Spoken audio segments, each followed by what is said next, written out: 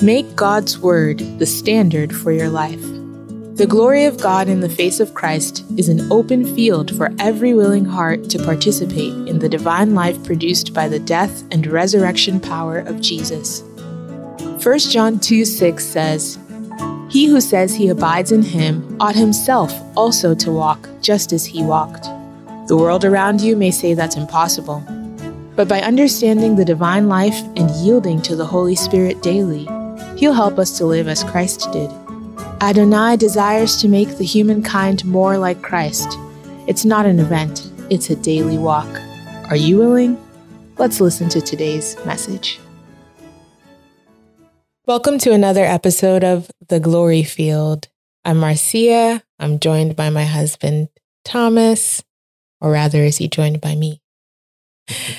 Anyway, we are coming to you all with a topic on the stages of life. And we want to take reference from a scripture coming out of 1 John chapter 2, verses 12 through 14, which I will read. I write to you, little children, because your sins are forgiven you for his name's sake. I write to you, fathers, because you have known him who is from the beginning. I write to you, young men, because you have overcome the wicked one. I write to you, little children, because you have known the Father. I have written to you, fathers, because you have known him who is from the beginning. I have written to you, young men, because you are strong, and the word of God abides in you, and you have overcome the wicked one. Amen. Amen. Of course, immediately what I notice about the scripture is the repetition of these different groups of people, the little children, the fathers, and the young men. And I'd love to hear, Thomas, what you have to say about these, what distinctions we can draw out between each group, children, young men, and fathers. I believe these are representative of the different stages of life. I would broadly categorize these three into childhood, adulthood, and eldership. So the Apostle John here is writing to children, and there's a way that he addressed the children, and there's a way that he addressed the adults, and there's a way that he addressed fathers, which I would call the elders. So you notice that he writes to the little children and he says, little children, I write to you because your sins are forgiven. For his name's sake, he's reminding the children because children are more likely to panic. Children are more likely to be condemned. You can imagine a new convert slipping and how the enemy can use that opportunity or the avenue to buffet them and make them feel condemned. So he's reminding children, even if you're saying your sins are forgiven, I want you to know that. And to the fathers, he says, I'm writing to you because you have known him who is from the beginning. So he's writing to experienced people here. These are the people I call elders. He's telling them, I'm writing to you not to tell you anything new. You have known him.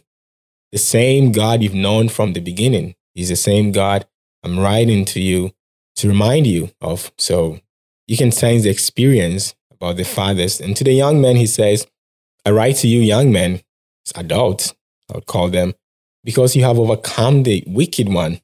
And this is an assuring one, an assuring statement. You're no longer a child. You're no longer at the stage where you feel condemned. In the case of you and your father, and your relationship with you and your Lord Christ Jesus, you have understood to the point that you're living as a victor, you're living as an overcomer. And he's reminding the adults that you have overcome the wicked one. You don't need to be condemned. You're past that stage. So he's constantly reminding them, to young men, because you are strong. And the word of God abides in you. And you have overcome the wicked one. So he repeats again and again to make the same point. So at the childhood stage, let me start with that. It's a stage that is characterized by indecision, inexperience. Children can't do a lot of things on their own. Children can't feed themselves. Children can't change their own clothes. Children need a lot of instruction. So at the childhood stage, we wait for instructions. We are waiting to be directed. And this is not necessarily about the age. It's a stage in life. You could be in your youthful age and still be a child. So as we begin a new year, we need to reflect which stage do I find myself in, and how long have I been here? Have I been in a childhood stage as a youth for almost a decade? So I'm constantly relying on somebody's instruction. I'm constantly waiting for someone to say, oh, pray, read your Bible. And when those instructions are not coming in, I am unable to go before God. So what that means for the child is that in his relationship with his father, he relies heavily on an elder's instruction.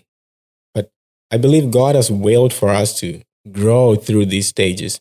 In Galatians chapter 4 from verse 1, Paul says that the heir does not differ from the slave of the house as long as he is a child, but he is under tutors and stewards. So you're taught, and then you become mature. So God expects that the passage of time should result in our growth. Our interactions with God should result in our growth. So if you are at the stage of, if you're at the childhood stage, you need to grow to become an adult so that you know that you have overcome the wicked one, so that you know that you are strong, you are a victor, you are courageous. You can also be in the adulthood stage for a long time where you've taken a lot of responsibilities, you pursue things in life, you're not always relying on somebody else's revelation, because children can't discern the revelation of God. You remember the story of Samuel and Eli. Samuel was asleep, God was calling, and he couldn't understand. He thought it was the prophet Eli or the priest Eli. So for several times, he woke up and went to Eli. Did you call me? He couldn't discern the voice of God. That's the stage of being a child. Now, when we mature, so Eli had to instruct him. When you hear the voice again, this is what you say. Mm-hmm. So he grew, and we saw the child Samuel grow up to become the prophet of Israel, who picked kings for the nation of God. He anointed Saul. He anointed David. So he had to grow. So these stages are important. And as we reflect, we need to know where we are, how long we've been there, where we want to go, and then figure out how to get there. So if you're a child, you should strive to become an adult. If you're an adult, don't stay there. You need to grow. Elders are not only concerned with taking responsibility, they have taken so many responsibilities. They have overcome the enemy. They know what it means to stand against the wiles of the devil. They know what it means to arm themselves with the full armor of God. They fought battles. They've won it. They've made mistakes. They've learned their experience. They are rich. They can divide the word of truth to help others stand. Elders concern themselves with leaving legacies. So elders primarily concern themselves with making impacts. So we see elders in the church, they give counsel. They've been married. They know what marriage is about. They're able to sit two young people or two adults down and tell them, you've made a good decision. We're going to be here to help you. So you look at these different stages of life, and you can know where you are and how long you've been there.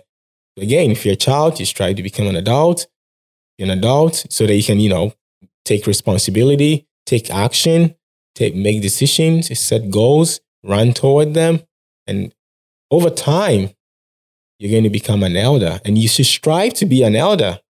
If you've been in any Christian family, in any Christian community, I can't put a number on it because this is not about numbers, but over time, you need to strive to grow to become an elder where you can also instruct others. You can lead people to the way of life. Yes, thinking about it in my own way, I guess, and just to summarize, the word that came to mind when you were talking about children is sort of reassurance. So children need a lot of reassurance. They are learning to know God and to trust God. They're in the learning stage. They're in formative years. When you talked about adults, I thought about battle. You've overcome the wicked one. You know, when there's war, they don't send old men, and nor do they send children. They send people who are young and strong and full of courage. They've been trained up and they're ready for battle. So it's time to put to use everything that you've been learning. You know, it's time to use all the energy that you have as a young person, as an able, strong person. And then there comes a time when, through all your experience, like it said about the fathers, you have known him who's from the beginning. So you have a track record with God. You have testimonies, you have experiences, you have so much that you've learned over time that shouldn't be kept to yourself. It needs to be passed on to others. And so you become the teacher, you become the instructor. Good. And I like the word legacy that you used. You're leaving a legacy behind for those who will come after you. Almost like yesterday, we talked about vision and how you write it so that people can run with it. So teach the young ones so that they can run effectively. So I think it is important. And especially at the beginning of this year, I think this is a nice continuation from yesterday's topic of vision. And it's a good time to not only plan and cast a vision and write it down, but also to reflect, to self-examine. Where are you in the stages of life? Where are you going? And how do you get there? I do hope this broadcast has been helpful to you today and that you'll reflect. I sure will. And so thanks for tuning in. God bless you. Thank you for tuning into The Glory Field. The Glory Field is a listener-sponsored broadcast. If you enjoy this broadcast and would like to contribute to its continuance, please go to thegloryfield.org to make a donation. Again, that's thegloryfield.org. Thanks for partnering with us.